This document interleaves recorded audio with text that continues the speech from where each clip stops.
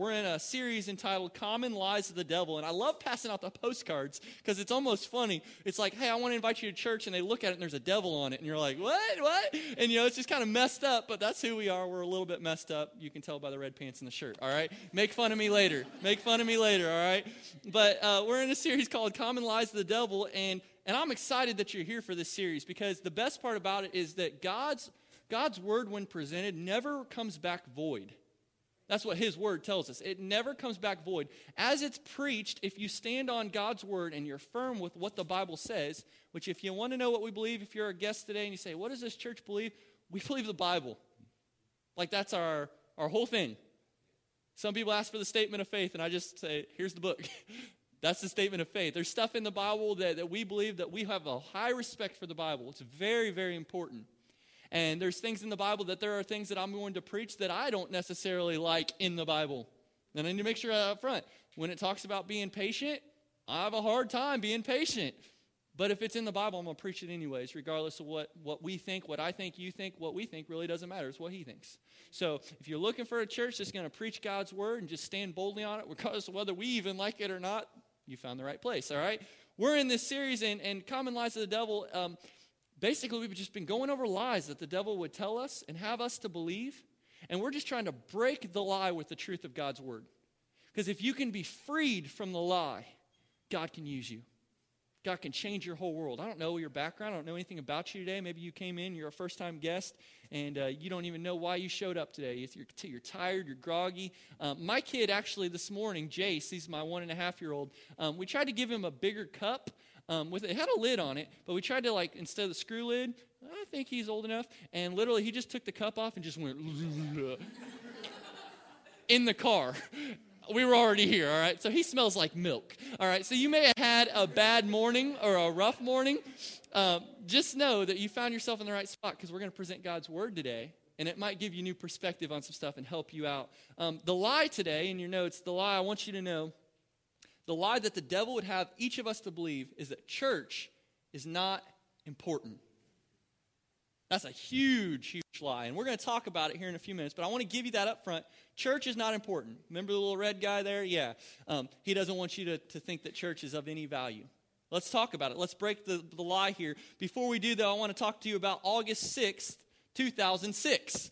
What was August 6, 2006? It was a day which will live in infamy. It was the day that I married the love of my life, Amy Moore, all right? She finally decided, you know what, I guess he's all right, and we'll try him out, right? I don't know. Hopefully she's not trying me out. But basically, I remember the wedding day. Y'all remember your wedding day? How many of y'all remember the wedding day? Come on, put them up. Watch it all follow? I don't know. All right, some of y'all know what I'm talking about there. Some of y'all don't. It's okay. Don't ask.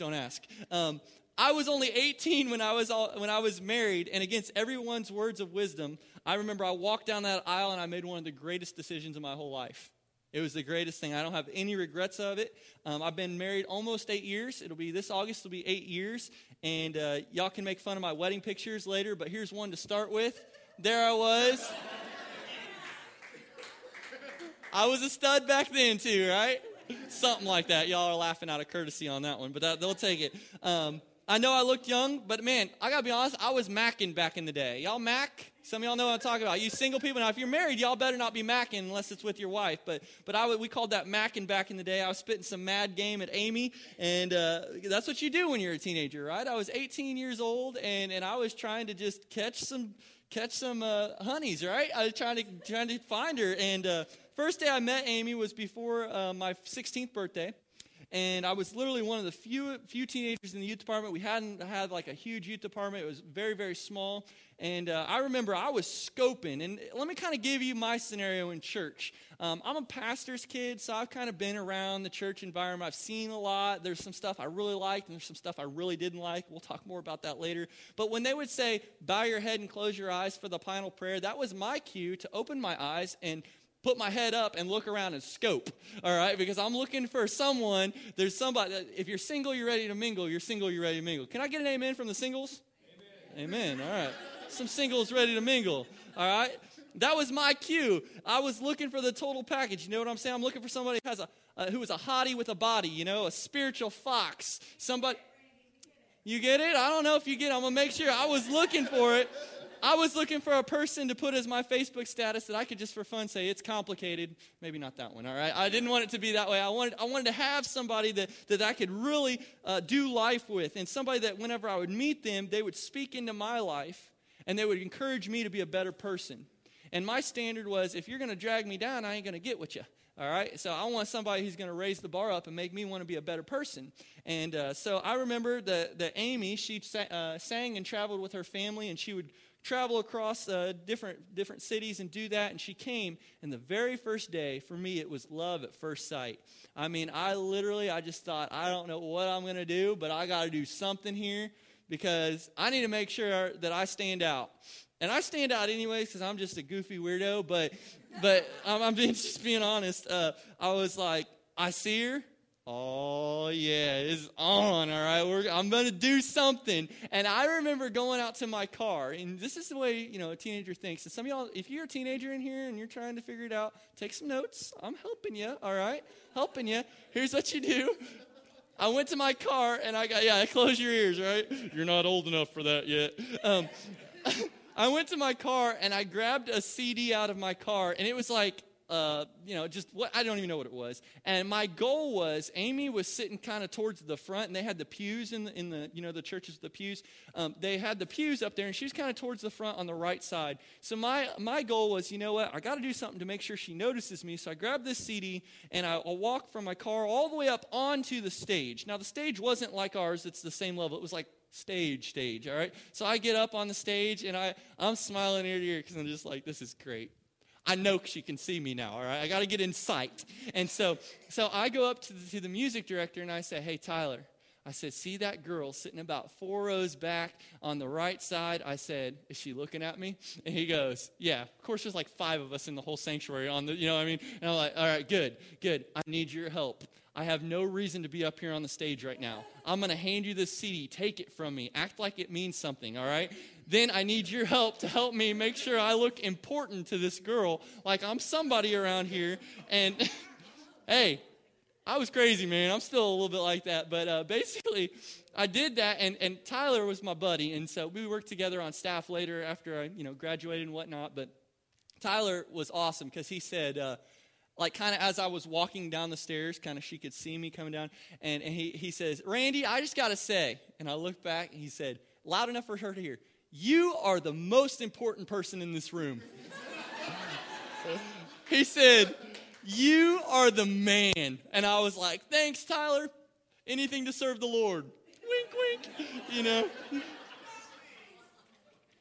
The best part was this. There was another girl there. It was a really pretty girl, and I'm not going to say her name, but she was a really pretty girl that all the guys in the youth department liked, and she wasn't my type, all right? So I remember I had to come up with a line. I was trying to think while I'm up there, a line. What can I do to talk to this girl? And I'm not shy anyways, but sometimes I don't think before I speak, which can be a problem.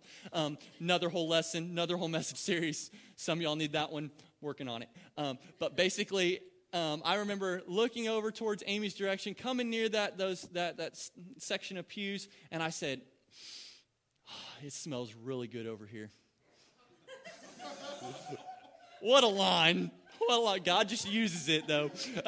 What a line. And that girl, the really pretty girl, she says, I think it's me. She was kind of like that, and that's why I didn't like her. And so she kind of put her wrist out, and I'm a jerk. I went, no, it's not you. I was a jerk, man. I was a jerk. And it gave me an opportunity to look over at Amy and to give her the Randy.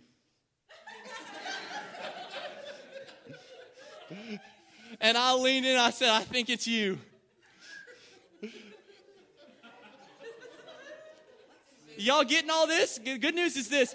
Jeff is recording this, so if some of you guys missed some notes there, he's got your back. All right, we'll Facebook it to you. You'll have what you need. I didn't know this at the time. Some of y'all think, no, you didn't give her the look. I gave her a look. I was like, I'm digging you. And I didn't know at the time she was really digging me. So it was really awesome. But I remember, yeah, believe it or not, she was. I took her out to my car because that's what you do. I have no game. So I had to impress her. And I had this Eagle Talon that had like the stupid glow lights underneath. Y'all seen those cars? They're just annoying. Yeah, it's annoying now. At the time when I was a teenager, I was awesome, And so I had speakers that would flash like to the beat of the music. It was amazing. I wired it all up myself, and there was like wires hanging across the hood, all right? It was awful. But long story short, I took her out there, and we just began to talk. And, of course, I'm, playing that CD that I gave to Tyler. And Amy's like, told me later on, that day I was wishing that you would have just asked for my phone number. Because I didn't. I was a chicken. Even though I was like so flashy up in front of everything, I was just too scared to ask for a number. I thought there's no way that I've done enough to get her to want to go out with me. And I remember it was my 16th birthday coming up. It was right before my 16th birthday when I met Amy. And my mom had asked her to come to my surprise birthday party that I didn't know about. And when I showed up, she was there. And I was dating another girl at the time. That's another whole story. Yeah, it was amazing. But yeah, that's another story. I got to get off that as fast as possible. Try to think how to speed it up. Long story short, on that day, yeah, it was not good. On that day, I remember thinking, if this chica won't go out with me on my 16th birthday, I don't want to be with her because that's just cruel. Who would not go out with you on your 16th? It's your birthday, man. At least say yes on my birthday. And so I remember I called her up and I said, Amy, will you go out with me on my birthday? And we've been together ever since. Can we give Amy a round of applause for sticking with me this long? That's all prior to the wedding day. We're going to talk about the wedding day here in just a minute, all right? We'll get to it. The lie that the devil would have us to believe and what we're going to examine today is that church is not important. You're saying, how does this tie in? In a weird way, in a Randy way, it just all fits together. You're like, what? Follow along with me, all right? The devil's smart, though. He'd love you to be tricked and swindled into believing that church is of no value to you, that church is a waste of your time, that church is for weak people. There's so many people that have fallen for this lie, and I hope that you're not one of them. If you are today, listen, break the lie with the truth. Understand that you can come in here and be one way, and you can walk out of here completely different than the way you came. That's the best part about who God is and what he does. He transforms us. And so there's some people that believe, well, I can just stay at home and read my Bible, or I can watch church on TV, and that will be good enough. We're going to talk about that. From time to time, I hear people say statements like this, well, God knows my heart. He knows my heart. He doesn't expect me to be at church every Sunday. I can still be a Christian and not go to church. Church isn't really that important. I want to address those statements today and those thoughts as we talk, but to set it up, because I love to set it up in a fun way, how many of y'all love ice cream? Throw it up. Come on. All right, you love ice cream. Is there anybody that's lactose intolerant that loves ice cream? Awesome. Dude, I'm lactose intolerant, and that's my favorite dessert is bad. All right, I'm just saying. All right. I love ice cream. I don't like to just talk about it. I mean, I like ice cream. I want to go get ice cream. If you set it in front of me right now, I would eat it right now, right in front of you. And I would enjoy every minute of it. And I'd be like, you'll wait. Come on. Give me what I need, right? I just love it. How many of y'all love Cold Stone Creamery? Y'all been to there? Okay, it's not an Ohio thing only. Good. I get that stuff. Man, I don't just like it. I love it. I want some more of it. I try. Come on. So hard. I can't rise above it. Y'all were going to be thinking it if I didn't do it. So y'all just, there it is. How many of y'all love to eat filet mignon? Come on.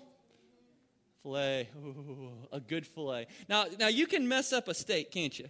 Now, some of you guys, you get your steak done like the color of my pants, you know what's going on. All right? If you get that thing cooked maybe medium or medium rare, that's a good steak. Now, some of y'all like it more well done. How many of y'all more well done? Okay, let me tell you something. I could throw my shoe at you, and if you ate my shoe, it'd be the same equivalent, all right? Like, seriously, not a good steak when you do all that to it. It's just no good. How many of y'all love college football? Well, all right, football town. I knew I'd get some hands up on that one. College football, right? I know some of you people are like, I like the World Cup. No, college football, all right? We're better for college football than we are for soccer because soccer's just weak. Y'all like soccer around here? Or? No? Sorry, Garrett. I'm not down with you, bro. I'm not down with you. How many of y'all love the beach? Yeah, I'm walking out. I'm done with this church. How many of y'all love the beach? Come on. The beach? Oh, there it is. I found it. I found the beach. All right, the beach. Some of y'all, if your in-laws invited you, y'all would go to the beach. You're just like, I don't even care. I'll just put up with it, get to the beach. Some of y'all would go on a 17-mile hike to get to the beach because you love the beach. We love things, don't we? We just love them. Some things are just very, very enjoyable. I love ice cream. I love the beach. I love everything that I named here. There's not one thing that I just hate. I love them. I'm good with them. I can engage in those things. But you know what? When it comes to church, a lot of people don't love their church. They don't love their church. You know how we know this? Because we can go into work tomorrow and say, man, I had the best. I went to Fogo de Chao. How many of y'all been there? Fogo de Chao?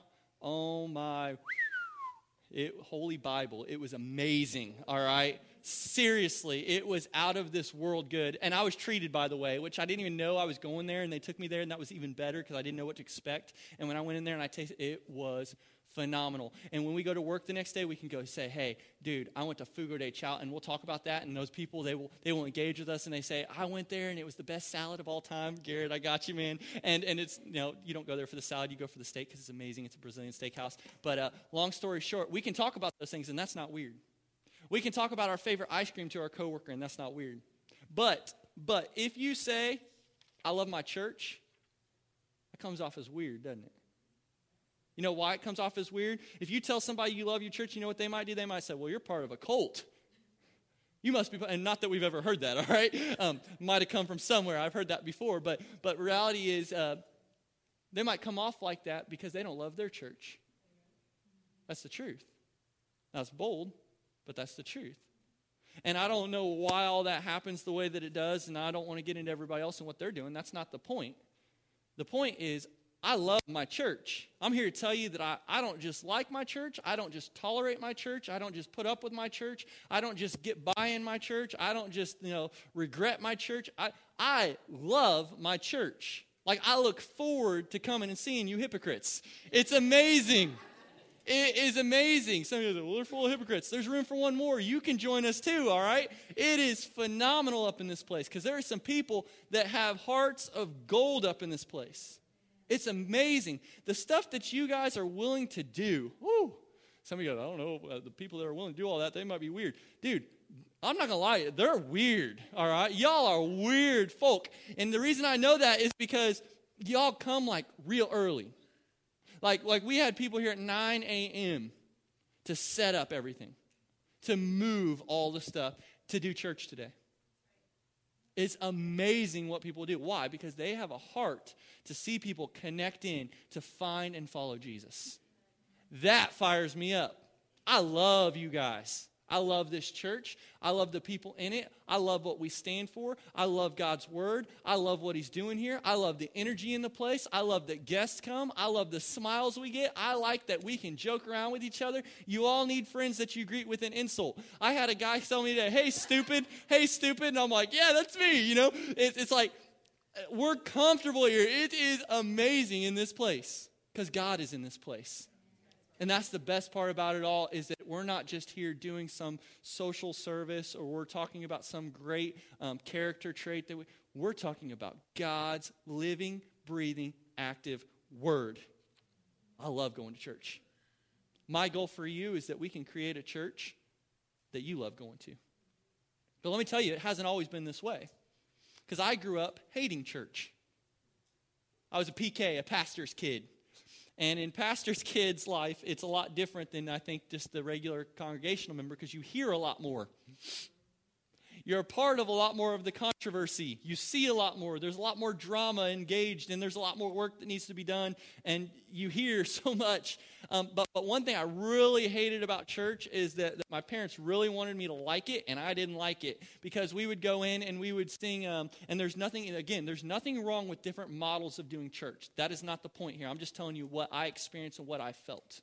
Okay, I'm not against any particular way. I think that we need other ways of doing church, that there are people that need to be ministered to different ways. So let me preface what I'm about to say with that. But for me as a kid, we would grow up and we would do, they would have the hymns out and they would throw the hymn up and they would do the first, second, and fourth verse of this, the first, second, fourth. They'd always skip the third, and they would most frequently skip the third because it talked most about the Holy Spirit. And in Baptist world, the Baptist church I grew up in, you didn't talk about the Holy Spirit because he's a weird dude that you just kind of keep quiet. And if you talk about it too much, somebody might raise their hand. And if somebody raises their hand, it might be like a little offensive to somebody, or you might think that's weird, and it would just be really weird. And my mom would ask me, do you like going to church? And I would amazingly, tell her that that's the equivalent to me taking my hand and sticking it in a blender and pureeing it. I hated going to church. Like, it was just not something that I wanted to do at any given point. And I would magically get sick on Saturday nights, like, we going to church in the morning? Yeah, it's tomorrow's church.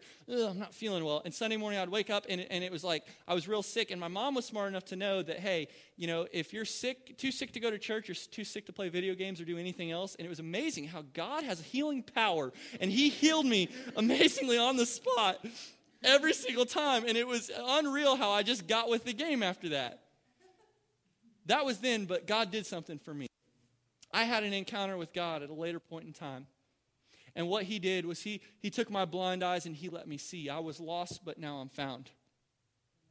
He revolutionized me. He changed my whole world. He gave me new perspective. He gave me new guidance, a new heart, a new attitude, a new mindset. And I can't tell you any better than I can tell you that I love what God's doing in my life.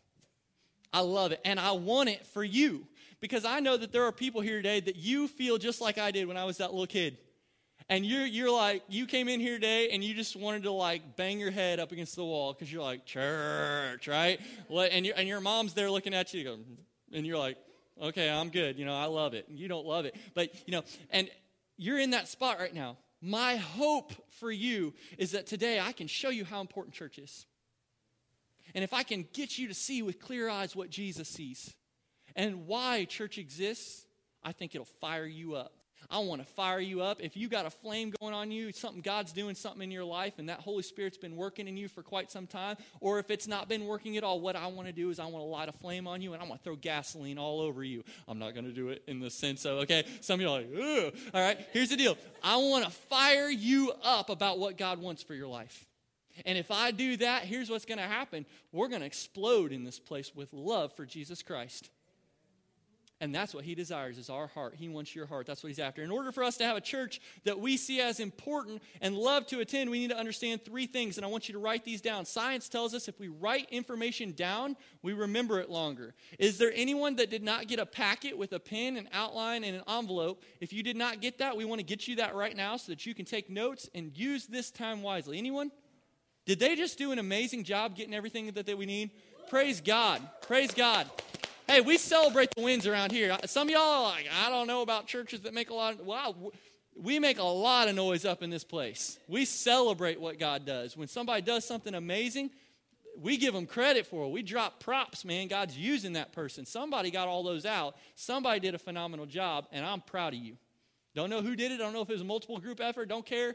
God is doing stuff. Thank you for making that happen, because now we can engage in God's word. We can write some stuff down and learn. First thing I want you to write down, the problem with why people don't love their church and we don't have a church that we love to attend is we need to understand the problem. The problem. It's found in Ezekiel chapter 37 is our story today. If you got your Bibles there, go ahead and flip to Ezekiel 37. If you got your iPad, your iKindle, your iFire, your iWhatever, bring it out, man. Bust that out, get YouVersion up on the screen. And you can also follow the screen. The scripture should be in your notes as well. We gave you the scripture because we want to make sure you hear it. We're going to make sure it's in front of you. You have opportunity. Listen, if you need a Bible today, you don't have one, you say, I just don't have a Bible, I will give you one. I will give you one. All you have to do is let me know. Anybody here that wants a Bible, all you have to do is go back to that back table. Look at those guys right there. They got you covered. We're going to give you a Bible today. We're going to hand it out free. We don't want nothing from you. Just smile at us and say, thank you. And that's it, all right? That's it. Go read that thing. By the way, some people say, what version is it? The best version of the Bible is the one that a person reads. It's amazing how when you read it, it does something. When you don't read it, it's amazing how it doesn't do anything, all right? So Ezekiel 37, I hope you've had time to get there. It says this, the hand of the Lord came upon me and brought me out in the spirit of the Lord. And he set me down in the midst of the valley, and it was full of bones. If you think the Bible is boring, or if you think the Bible is irrelevant, the story I'm about to share with you out of Ezekiel 37 is about to blow your mind. because this is the farthest thing from boring. And I'm going to share it with you because there was this guy named Ezekiel. Let me explain what's taking place. Ezekiel was a very popular prophet. He had a successful ministry. God had really done some amazing things. But God, as he was doing these things, God uprooted him. And he took him from where he was, and he put him in this valley of dry bones. Now, a huge battle had taken place between the enemy army and God's chosen people, the Israelites, all right? And here's what happened. The Israelites, God's chosen people, they were defeated. They were defeated, and they lay their remains, their bodies lay in remains in this valley. And they started to fall apart. Flesh began to decay and dry up. Wild animals would congregate there to eat the leftovers, the wolves, the vultures. This was what was happening to the dead bodies of the Israelites because they had fallen to the enemy army. And Ezekiel is over there minding his own business, updating his Facebook page or something, and God uproots him, while he's doing that. He uproots him, and he brings him into the middle of this valley full of dry bones. I don't know about you. That'd be scary. And I don't do scary very well. Like, I'm not the guy that, stays up by myself. I can do it with somebody else in the room, but by myself watching like Friday the 13th, part 87, Jason chops up a bunch more people or something. Like, that just freaks me out. Anybody else that freak you out? All right, you can holler up, but you don't have to, amen. I don't care what you do. Okay, I don't, maybe none of that, but I don't know. You can engage with me, but here's the deal. When I watch scary movies, y'all hear everything after that? I hear everything after that. I hear a fly, touches the window a little bit, and it freaks me out. Oh, it's scary. Scary. I get to the point where I start seeing things. Y'all do that? I see dead people. No, okay. I hope not. Your face is in the window. You know what? You look at the curtain long enough, all of a sudden that curtain says, "What's up, dog?" You're like, whoa. It's crazy. Can you imagine? You're updating your Facebook page, and all of a sudden, you're stuck in the middle. God uproots you and puts you in the middle of the valley of bones. And I can't prove this, but I believe that it was either dusk or dawn, and you can almost hear the music. It's kind of freaky. Now, Ezekiel, he's probably freaking out, and he's like, I see dead people, for real this time. He sees the dead people. And then it gets worse. For those people that think that God doesn't lead you to some scary places, that verse just blew you up. Because God can lead you to some pretty scary places. I just heard a story before we started service today that goes totally along with that. Leads you to some places that you wouldn't imagine that you'd be to get your attention. Verse 2, then he caused me to pass by them all around. Stop. Now God's like, you need to walk around the valley of dry bones. If you're me, I'm going, I can see from here. All right, I'm good. Distance is good enough. It smells up in this place. It's awful. There's my cousin over there, right? Ugh, all right, bad.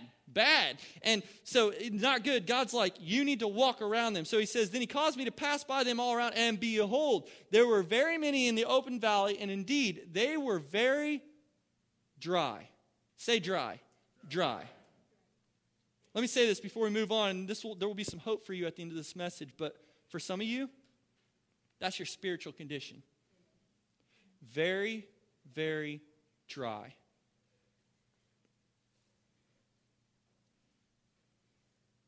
You feel dehydrated. You've lost hope. You haven't heard from God in such a long time.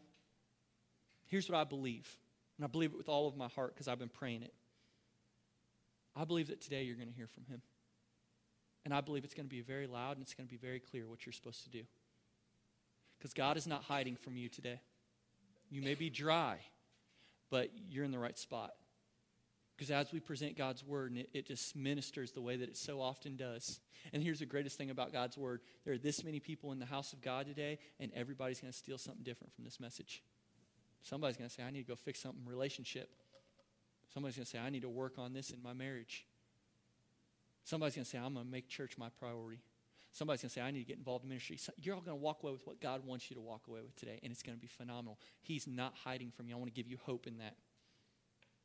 He's going to change you. I call it revolutionize you. You ready for it? You ready? Come on, you ready? You ready? Yeah. All right, here we go. Keep listening if that's your condition. Verse 3, and he said to me, Son of man, can these bones live? So I answered, "Oh, Lord God, you know."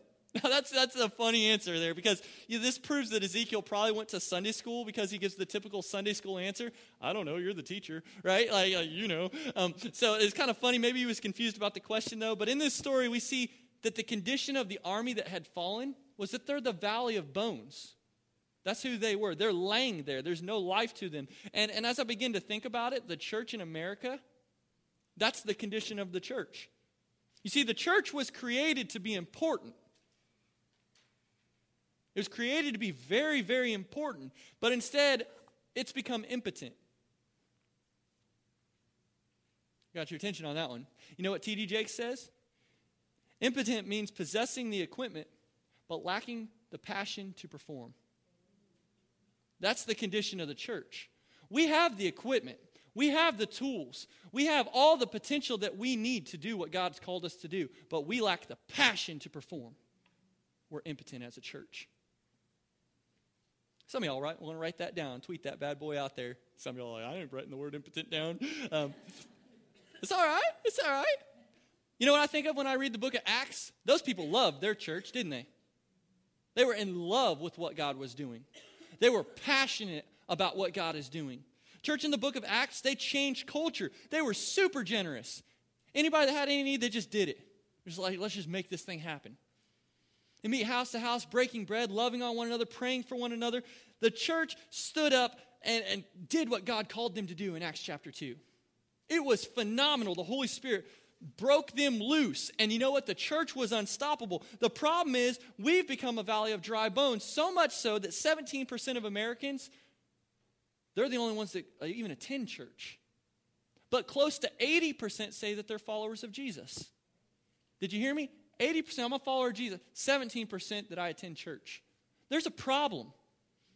The reason is because we're in love with the Lakers and the Mavericks. We're in love with the Spurs and the WWE and football and baseball and whatever else that we've got distracted by, and we're not in love with Jesus and what He's done for us. That could be a problem. That could be a problem. Remember, we're talking about the problem today. Right here, the problem is it's become a secondary priority, and in some cases and in some families, it's not even a priority at all. I might be stepping on your toes a little bit, but it might be exactly what you need to hear today. And I love you enough to say, you know what, I'm going to stand here prophetically able to just do it in boldness and just believe that God's going to use it. Part of it's because I love you and I care about you. How much would I have to hate you to see your spiritual condition and just keep you that way? I'm a pastor. What do you think my job is? I want to help you today. Know what I see so often, though? We're so distracted by what the world's thrown at us that we'll spend years upon years upon years teaching our kids that baseball is important, teaching our kids that football is important, and we will make that the priority, and church becomes second, third, fourth, and sometimes doesn't even make the list. And what happens is 15, 16, 17 years later, when that kid grows up and he won't listen to anybody, not even you, what happens in so many church cultures is they try to bring those kids back to the church and say, "Hey, can you fix them?" And you know what we have to do? Say, "No, we can't. We can't fix them," because you've taught them for so long that the main thing that's important in life is sports. And I'm just waiting to see the day when a group of Christians, which that word means Christ followers, and there are some people that claim to be Christians, and then there are people that are actually Christ followers. I am waiting for the day for Christ followers to stand up and say, "You know what, my kid, he doesn't play on Sunday. We got more important things to do than that." You know why we don't? Because church isn't number one priority in our hearts. Your kids are going to grow up and they're going to be jacked up, screwed up people if you don't fix it. Part of the reason you're jacked up and screwed up is because your parents didn't do it. Now, I didn't say force religion down their throat. That's not what I said either. But you need to be wise enough, because you are the parent. You know what's best for that kid. You need to be wise enough to know that God has a plan for each and every person, including your children. And by the way, if He wanted your kid's travel team to win and to your kid to get a scholarship into a thing, don't you think God, who controls everything, has the power to do that for your kid? Amen? Yeah. He does. He does. And so it comes down to, do we believe God and His sovereignty in knowing what's up in our life, or do we not? What are you training your kids to do? It's a problem. My kids don't play sports on Sunday. Now, they're not old enough yet, but here's the deal. They just don't. And God's going to take care of us. You know what I found? My parents raised me up, and we didn't play any sports on it. You know what? At the time, I kicked and I complained and I screamed, but thank God I wasn't a fool. Me being in church taught me who I am today. And let me tell you, I'm not perfect by any means. Don't put me up on that level. I am just Randy. Somebody walked around, and they've said this several times, hey, Reverend Randy, they think it's funny. That's the weirdest, most awkward position to put. I'm just a regular dude. I have bills. I have payments. I work. I have kids. They throw up. They pour milk on themselves. It's amazing, all right? I am just like you. There's no difference. We're all equal up in this place. God loves us all. No one's more important than anybody else, not even me. Okay, that's the reality. Person working there and those kids, I have higher respect for them than I do for myself because I'm up here with you guys having a good time. You mad, bro? And they're back there working with those kids. Some of them are changing diapers and some of them are smelling the milk on my kid, all right? I have high respect for them. They're a 10 in my eyes. That's the way I do church. Let me tell you something. You let your mom or dad get cancer, all of a sudden, church changes, doesn't it? You ever thought about that? Life's good, going great. You're raising your kids a certain way until mom or dad has cancer. And then all of a sudden now, we're all going to church. Tragedy happens in the world. West Texas, explosion. Boston, explosion. All these different tragedies that take place. 9/11. Those things happen. Everybody, we need to get back in church. We're one nation under God, even though we've kept him out of our school system and we keep prying him out of our life. There are 3 reasons why the church has been on the decline. Letter A, misunderstanding. I hear people say, I love Jesus, but I don't like the church. Listen, the church is full of hypocrites. I already said there's room for one more. You're welcome up in this place. I love getting together with you guys. It's unbelievable. I love Jesus. I've heard people say, you can be a Christian without going to church. Sure you can. But you can also be married and never go home. Either way, that relationship is going to suffer greatly. I've never met anyone who had a dynamic relationship with God that wasn't tied into a local church. I love Jesus, I just don't like the church. Listen, every church is screwed up, including this one. We're flat out honest about it. We ain't got no problem. Look around, bro. The ceiling's falling apart in there. Y'all see that? There was water falling on the ceiling, and the ceiling fell. Praise God we don't own this building. But I feel bad for the guy that does, right? We just try to figure that one out. I hope we called that guy, by the way. Somebody's on that. Good, we're good. We're not perfect, and if you find the perfect church, don't join it. Because the minute you do, it becomes imperfect. Don't join the church. Best part about ministry is people. You know what the worst part about ministry is? People. It's amazing how that works. Matthew 18, some people try to throw this scripture around and try to justify things and say, well, I heard where 2 or 3 are gathered together, there we can have church, and we'll just do church on the lake every week. I'm going to take the kiddos out, and we'll just read the Bible. We'll do some. You don't do that, by the way, but we'll just do all that. You know what's funny about Matthew chapter 18 where that verse is said? It's not talking about church attendance. It's talking about church discipline. And some people try to manipulate Scripture to let it justify their behavior. And that's so wrong. By the way, everybody's going to stand accountable to God one day for that stuff. You included, me included, everybody. I just want to help you today. I understand. And I want you to understand that it's very, very, very detrimental to you. Listen, it's a hazard to you to criticize the bride of Christ. Very, very hazardous. What is the bride of Christ? The bride of Christ is the church. Let me tell you why it's hazard. We've all been to the weddings, right? I remind you, I said we're going to get back to the weddings. We've all been to the weddings, haven't we? Remember the music? That's the trumpet, Somebody's cousin. Yeah, somebody's cousin doesn't really know how to play, can't play with a lick, but they let him do it anyways,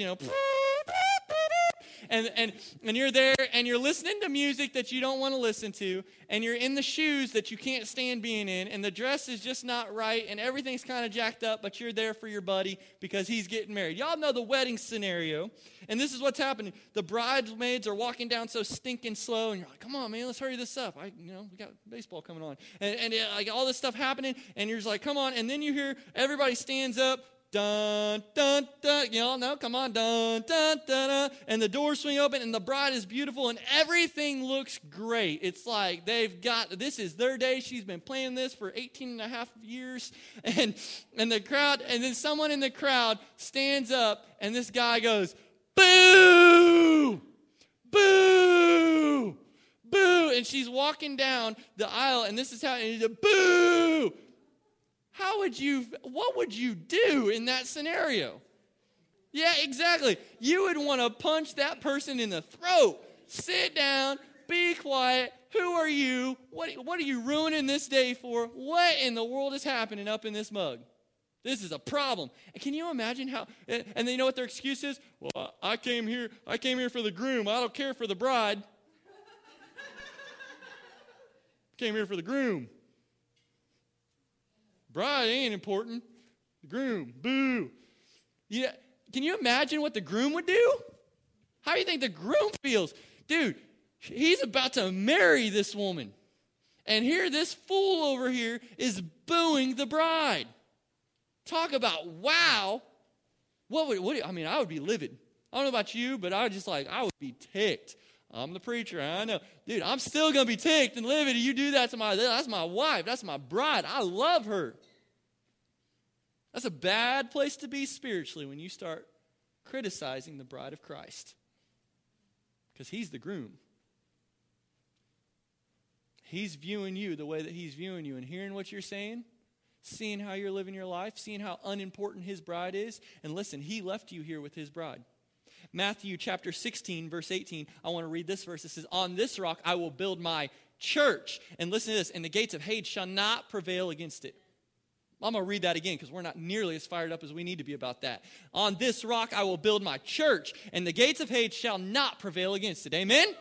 Amen. We celebrate that. Nothing stands in the way of the church of the living God.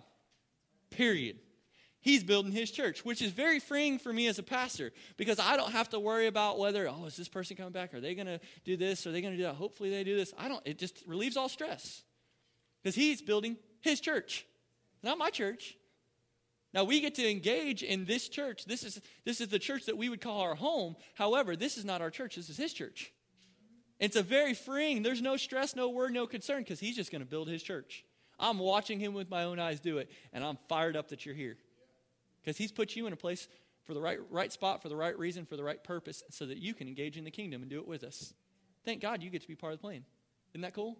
He loves you enough to make you a part.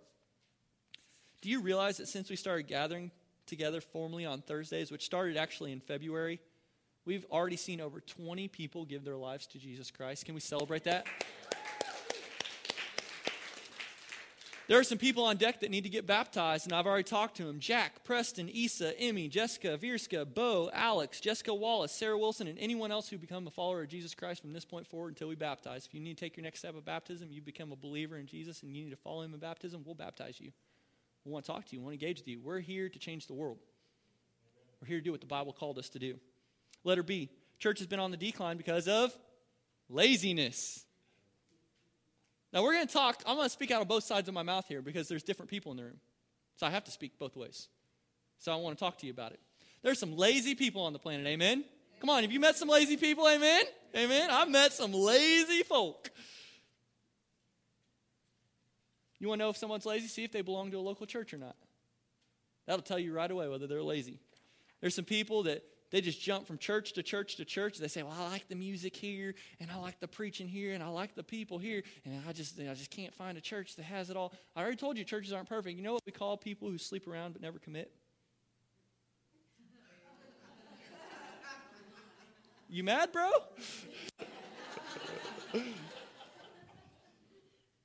That's what you are. A spiritual.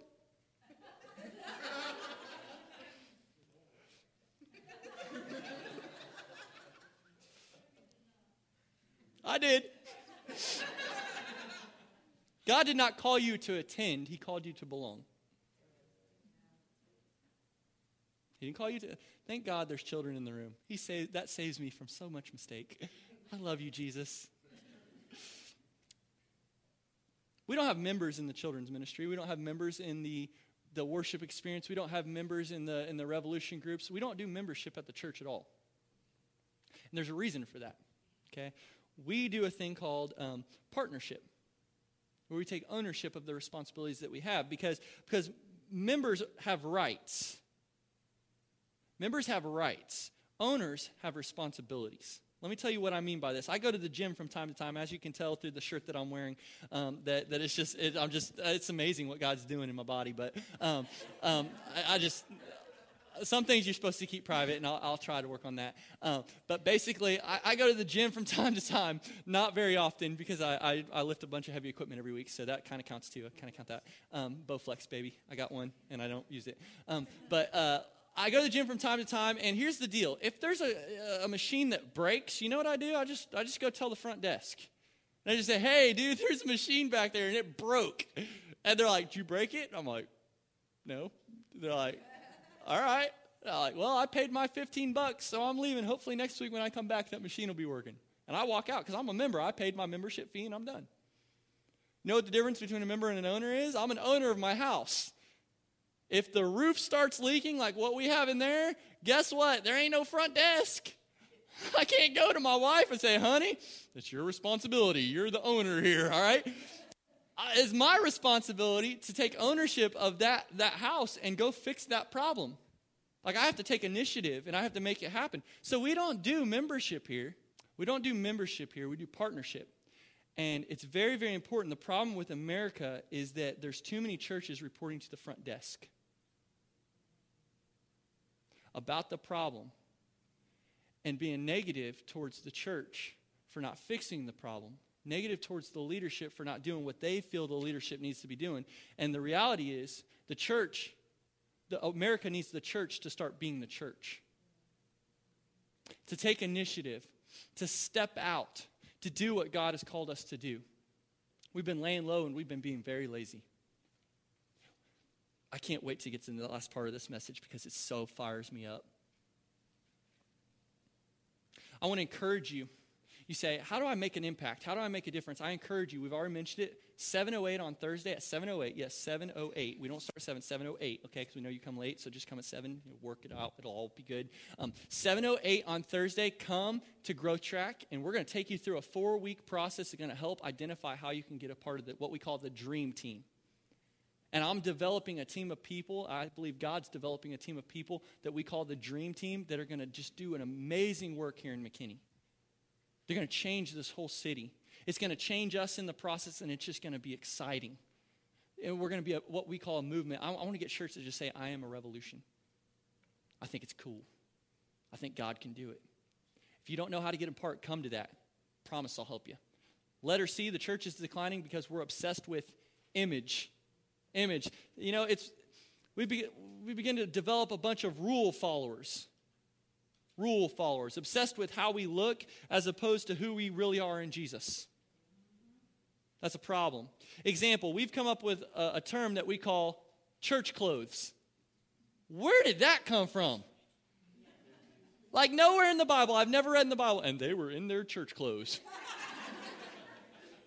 Second Opinions chapter 3, all right? What's up with that? Where did that come from? Never found that phrase. Somewhere in America, we have that idea, though, that if you wear a coat and if you have a tie on, that you're the most spiritual person in the room. Matter of fact, there were some of you that came to church today, and you saw me in my red pants and my shirt, and you're like, he needs to get saved, all right? You weren't expecting me to come up here. You're just like, what's up with that guy? You know, you see a guy with kind of some messed up hair, maybe some shaggy clothes. He's sagging a little bit, and he's got some ink on his skin, and you just think, that dude needs to find Jesus today. We'll pray for him. And he might be more spiritual than you are. Church clothes. It's just, how jacked up is that we've become this way? It's taken nearly 2,000 years to make the church as boring as we've made it. Y'all having a good time today? Is it good? Are you fun? I'm in a good mood, man. I'm pumped about who God is, and I celebrate it, man. We get to come in here and open our Bible freely and feel the presence of God. It's amazing what we get to experience. And it's taken us 2,000 years to make it as boring as we've made it.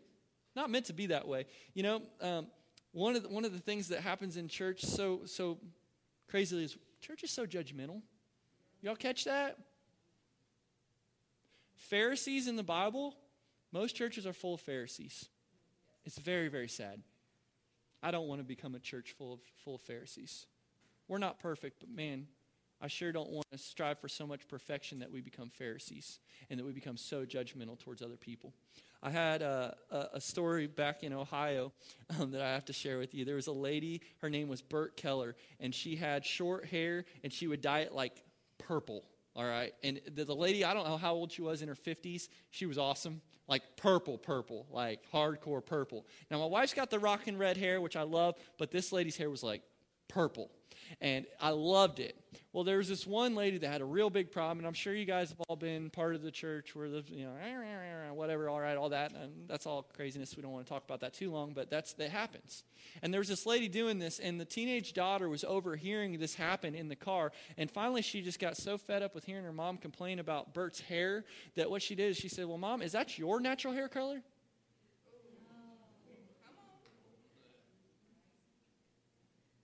Like, brownish black hair is okay, but purple hair is not okay. Who cares? Why is it your job? Who made you? The Holy Spirit. And whoever told you that, go introduce me to him because I need to talk to him too. All right? Didn't happen. Church has got messed up. There's so much hypocrisy. And you know what's funny? We can always see the hypocrisy in everybody else, can't we? Always we can see it. Well, they just need to do this. If they would do that, it would change everything. Well, the reason they have problems is because they won't do this or that. Well, why don't you stop focusing on everybody else and figuring everybody else out, Mr. Dr. Phil, you are, and focus on yourself. Because just as much as you can say all that about everybody else, I'll turn to you and tell you 25 things that you need to fix. But that's not my job and that's not your job. So why don't we focus on becoming who God created us to be, get in His Word, let it speak, and then go do something about it. When we focus that way and we get pride out of the way and selfishness and all that stupidity that comes along with the church world, when we just remove it and say this is who God wants us to be, we flourish. You about ready for the gasoline to be thrown on you? I'm so pumped. We're almost there. Isaiah 29 talks about this type of church world. See, all the way back in the prophet Isaiah, way back in the Old Testament, he was talking about the church today. Here's what he said in verse 13. The Lord said, insomuch as these people draw near with their mouths they proclaim me, and they honor me with their lips, but have removed their hearts far from me. And their fear toward me is taught by the commandment of men. Woo! I'd like to get into some of our churches and just read that. I would just get up and I would read it and I'd say, why are you so judgmental? Why are you focused on everybody else and not your relationship with God? And then I'd just read it one more time and then walk out. Like it's a 1-minute service. No, we're in our church. I'm not going anywhere else. They can figure it out. But here's the deal. All that crazy nonsense is taught by the precept of men. It's not of God. If it's not of God, why are we doing it? Not trying to create another church that looks like every other church that may be doing things their way. They're a different flavor. Again, there are certain people that are going to be drawn to those churches, and praise God that they're there because they wouldn't fit here. I'd keep asking them if they're mad, bro. All right? It wouldn't work. And so there's different flavors. There's different expressions. We're just one expression of how to do church. We just want to have a good time doing it because we believe it can be fun. All right, in order for us, number 2, to have the church that we see as important and love to attend, we need to understand the second thing. Write this down, the people. You got to understand the people. See, we talked about the problem, and it was kind of negative. And I don't like doing negative messages because that's not my thing. But it's real. It's real. It's just the way our churches are nowadays. Not all of them, but a vast majority. And I got to address the problem. But now we talk about the people. I want you to know that Revolution Church should be a church that, as we started, that no perfect people are allowed, ever. No perfect people are allowed up in this place. I want jacked up, screwed up, messed up, high, don't know what's up, don't even know where they're sitting at right now, people. Coming up into the house of God to hear God's message preached to them. That's what I want. I want some people who got pregnant outside of marriage. They come here. I want you all here. Some churches, they go, where'd that come from? Oh, we were love on some people. Don't those people need help and guidance too? So we kick them while they're down then. That makes a lot of sense. You help them up. I want to be a place where we can just encourage anybody and everybody from every walk of life, from whatever background, whatever style, whatever. You're welcome here. We love you here. God loves you more than anybody in the whole world's ever loved anybody. God loves you. We want to help you see that. I want you to read with me verse 4. Y'all like, are we ever going to get back to the Bible? Yes, we are. Verse 4. Here we go. Calm down, bro. Some of you personality types, you get going with me here. You already read the whole chapter while I've been up here, all right? Calm down. Again, he said to me, prophesy or speak to these bones, preach to the bones and say to them. Wait a second. Ezekiel's sitting there in front of the bones. God just said, preach to the dead bones. I didn't say like the dead body, like the bones. Like there's no skin even. Bones. If God asks you to do that, what are you thinking? You're like, what, weirdo? What? You want me to do what? Preach to the bones. He said, preach to the bones, say to them, O dry bones, hear the word of the Lord. Verse 5, thus says the Lord God to these bones, surely I will cause breath to enter into you, and you shall live. I'm about to fire you up. I will put sinews on you and bring flesh upon you, cover you with skin and put breath in you, and you shall live. Then you shall know that I am the Lord. So he gives this prophet a word to preach. And so I believe that he preached the gospel. I believe that he probably got up before the bones and he said, okay, if everybody will get your Bible. Crap, you guys don't have any Bibles. No projectors, no screens. You're stuck, right? I believe he just opened it up and said, God, you're going to have to do something here. Kind of like you just obey God and you just have faith to believe that he's going to make something happen. Kind of like what we did sitting in my house and just, God, you're going to have to do something because this is awful, man. It's just me and Amy and we're not that good. And so we needed some help. And so verse 7 says, so I prophesied as I was commanded, and as I prophesied, there was a noise and suddenly a rattling, and the bones, they came together. Imagine the picture here. This is God's word. Let it speak to you. The bones, they came together, bone to bone. Indeed, as I looked, the sinews and the flesh, they came upon them, and the skin covered them over. But there was no breath in them. Can you imagine this? Ezekiel probably was losing his flipping mind. It was a day of days. I wonder what the dinner table looked like that day. You won't believe what I did today. Well, you won't believe what I did today, all right? Like, woo! That was a supernatural act of God. The Bible says when we preach the word of God that it does not return void. It means it doesn't go out there and nothing happens to it. The word gets preached and it waters and it does something amazing to the people that hear it. It was a supernatural thing that happened. You go from death to life. That's something that we celebrate about because we get to do it every Sunday, every Thursday. We get to preach and hear God's word, and we get to celebrate that God does something. Amen? Yeah. It's amazing what he does. Normal people at normal churches, they don't love their church. But I'm not asking you to be normal. I'm asking you to be weird. Be weird with me. I want you to love what God's doing. Here's the cool thing. We haven't even started the church yet. It blows my mind too. Mind blown. God's working. Spirit's moving. People's lives are being changed, and we haven't even started. Can we just celebrate Jesus for a minute? Can I just say Jesus, and we just, God, praise you? See, we lost focus of what the church was about at some point, and this is free. We thought it was about information. It's never been about information. It's been about transformation. So when you get to be a part of uniting with something that sees lives changed, where they went from the abandonment mode and stress and worry and concern to being free in Jesus Christ, it's a freeing feeling. That's what church is all about. I'm not here to make sure that you get every piece of knowledge out of the Bible and I teach you everything that I can possibly teach you out of the Bible. That's not what God called me to do. He called me to change lives. You too. You too. I believe with all of my heart that the church is the best thing that's happened since 2,000 years ago. It's the best thing that God ever instituted. Like God knew what he was doing. Well, I don't like it. I don't like how loud it is up in here. Listen, if you don't like how loud it is up in here at this church, you're going to hate heaven. You know how many trumpets, listen, you know how many trumpets I read about in Revelation? A lot of trumpets. I don't like all the noise and I don't like all the shouting and I don't like, listen, I want a loud church and I want a bigger church. You know why? Not because I just want to have all these numbers. I want to see lives change. Every person represents a life that went from death to life. Every single person. And I believe that the mission that when Jesus, right before he left, he said, go get them. And the first thing he's going to say is, when I get to heaven, he's going to say, did you go get them? I think that's probably pretty important. Last thing he said, first thing he's going to say, I probably ought to go get them. So I'm going to run. I'm going to run the race, and I hope you'll run it with me. Did you know that 1 in 4 people, if you ask them to come to church, will come? 1 in 4.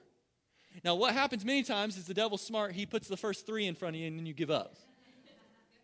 He's not a fool. He knows. I encourage you, make my day and invite somebody to come to church with you next week. Do what God's asked you to do. Go be the church to them.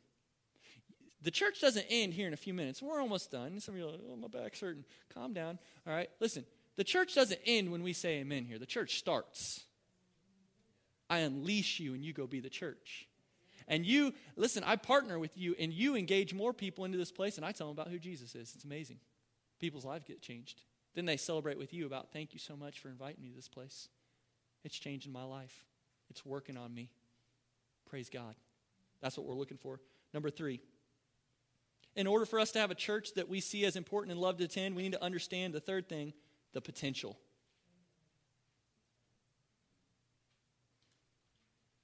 Y'all ever went driving in a car that was really fast? Come on now, you can lie.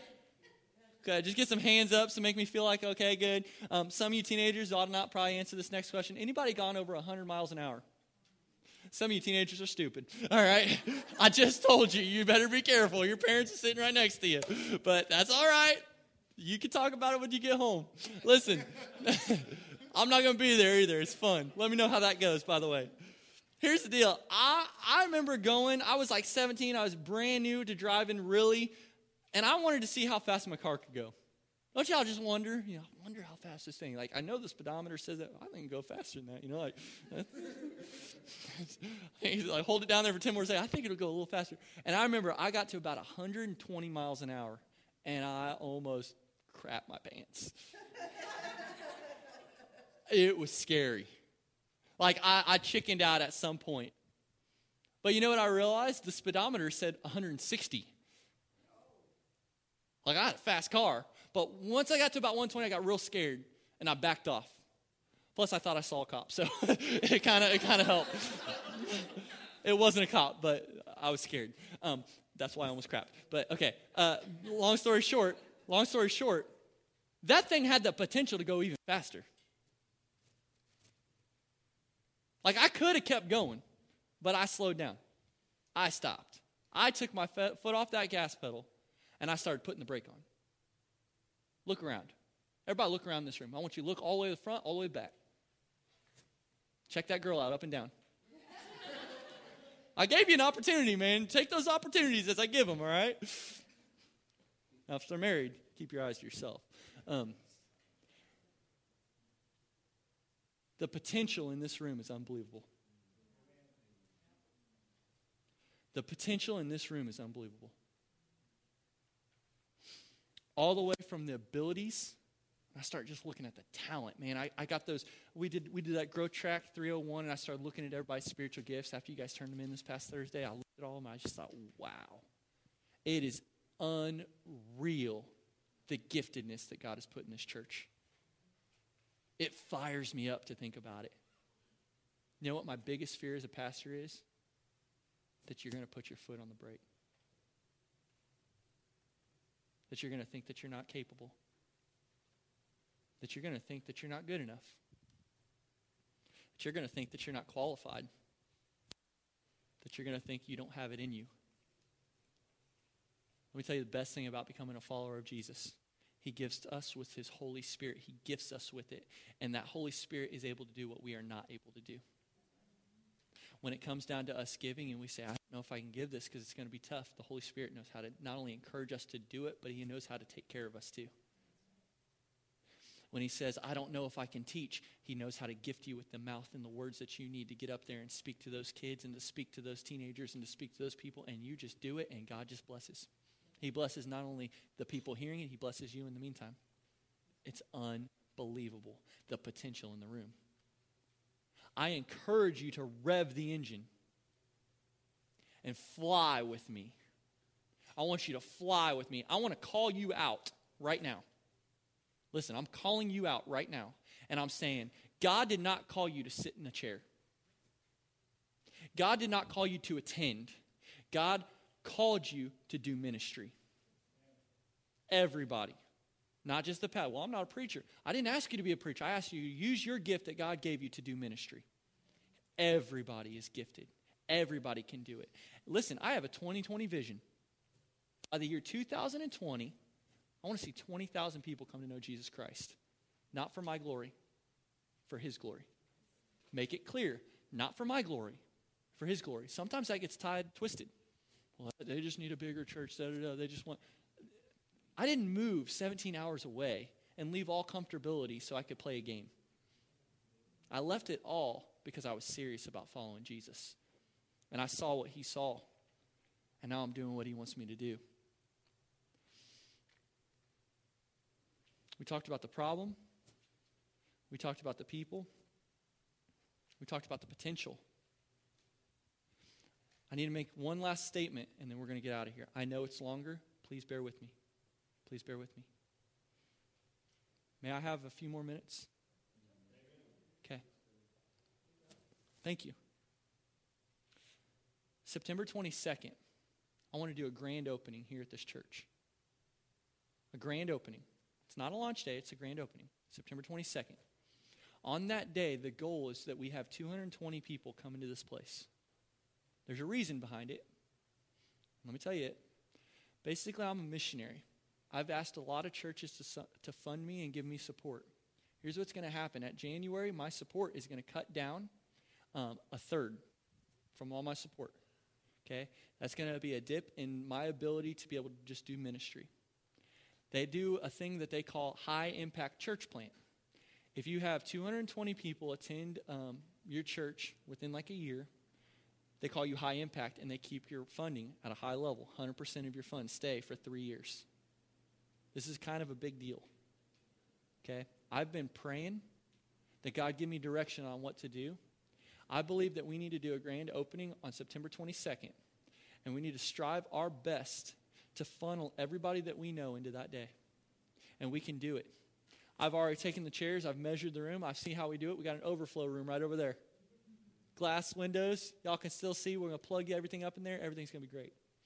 We're going to get 220 people in here. You know what? We're going to not only achieve the goal of just the financial part, but we're going to see lives changed on that day. So what I want you to start doing right now, and we got time, I want you to start praying for those people that you're going to invite. People that you know not only need to just come and see what this church is about, but people that you know that are far from God. And here's what I'm going to do. I'm going to, with passion, preach my guts out. I'm going to tell them about a God who loves them. Last point, it's free. It's not in your notes. Ready? The problem. We talked about the people. We talked about the potential. Last thing I want to talk about is the person. Write it down in your notes. It's an extra piece. It's a bonus, if you will. You guys are lucky today. If they missed it, they didn't come, they didn't get the bonus. You guys got the bonus. The person. The biggest thing in church, biggest thing that I could do for you, the best gift that I could ever give you is not $1 million. It's not. I could be your friend, and that would be a pretty good thing, but that's not the best thing I could do for you. The best thing that I could do as a pastor is give you the gift of the person, Jesus Christ. Let me tell you just a hair about him, because I like him a lot. He's focused on in the Bible all throughout the Word, and I just got to tell you a little bit about him, and then we're going to get out of here. But listen, Jesus Christ is the Son of God. He left a perfect heaven. Perfect. Nothing was wrong in that place at all. He left a perfect heaven to come to this imperfect place called earth with imperfect people. And he did it so he could accomplish a mission. He had a purpose. He was there for a purpose. He was on purpose. It was all there for a specific reason. And here's what it was. He saw the condition of the people. As he looked from heaven down onto earth, he said, they're sinners. What's a sinner? It's a person who does anything that's contrary to God's word. Contrary to God's words, doing things that are wrong. We're all sinners. Romans 3:23 says, for all have sinned and come short of the glory of God. We fall short of who he is. He's perfect up here. We're imperfect down here. All of us. That's the Bible. He said, I can't keep them that way, because if they stay that way as sinners, then that means that they would be condemned to a sinner's hell. And that's not my desire for their life. I can't see that train wreck coming and just leave them there and say, I hope it works out. Because he loved me and he loved you so much, he said, you know what? I've got to give you an opportunity to accept my gift. What is his gift? Romans 6:23 says, for the payment of sin is death. The only way to pay for sin, that problem that we have, is to die. Either you choose to die and your payment for that sin, that death, you die. And you pay for it and you go to hell. That's the way that you can pay for your own sin. The payment of sin is death. I love the rest of that verse, though. It's found in Romans 6:23. But, that three-little word but is so important in that verse. But the gift of God is eternal life, and it's through Jesus Christ our Lord. Because when he came to the earth, Jesus came and he died on a cross. When he died, the Bible says that his death can pay for your sin. He's your substitute.